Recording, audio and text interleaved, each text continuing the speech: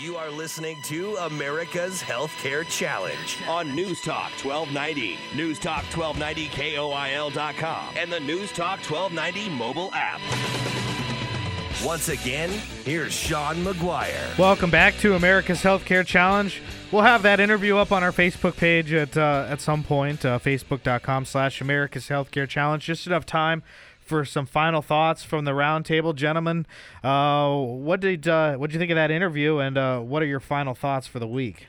I thought the interview was incredible, very enlightening, a brilliant guy there. I want to hit on a couple of notes from some news this week, specifically that in the state of Alaska, they're going down to only one insurance company on their exchange, and they're going to have to subsidize it with an additional $55 million in taxes in a state with a huge budget deficit already. And in Tennessee, insurers are asking for up to 70% rate increases. I think these are just some examples that show the road of what's going to happen with the Unaffordable Care Act and that it's going to have to be fixed or it will collapse on its own. And then people are going to lose their doctor, right?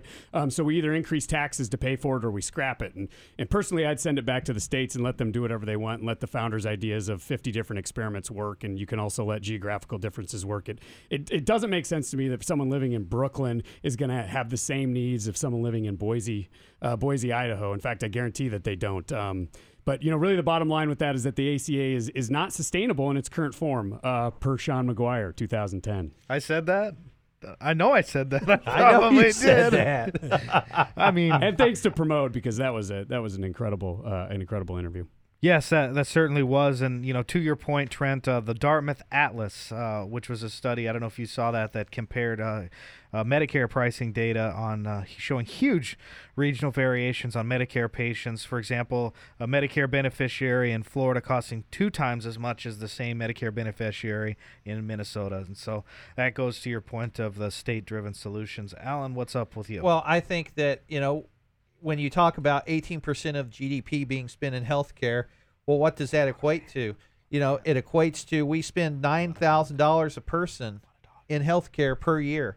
And if you come down to the Organization of Economic Development, they, on average, those countries spend about $4,000 a year.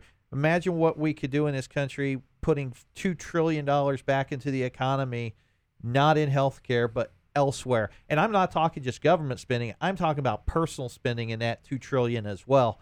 We could really do some great things in this country with that money freed up. Vacations and luxury goods. Amen to that. I think the American economy works on people having extra money to spend. So if you could somehow reduce that healthcare cost instead of, it's just been every single year, it's been an increase, and people begin to start to accept that.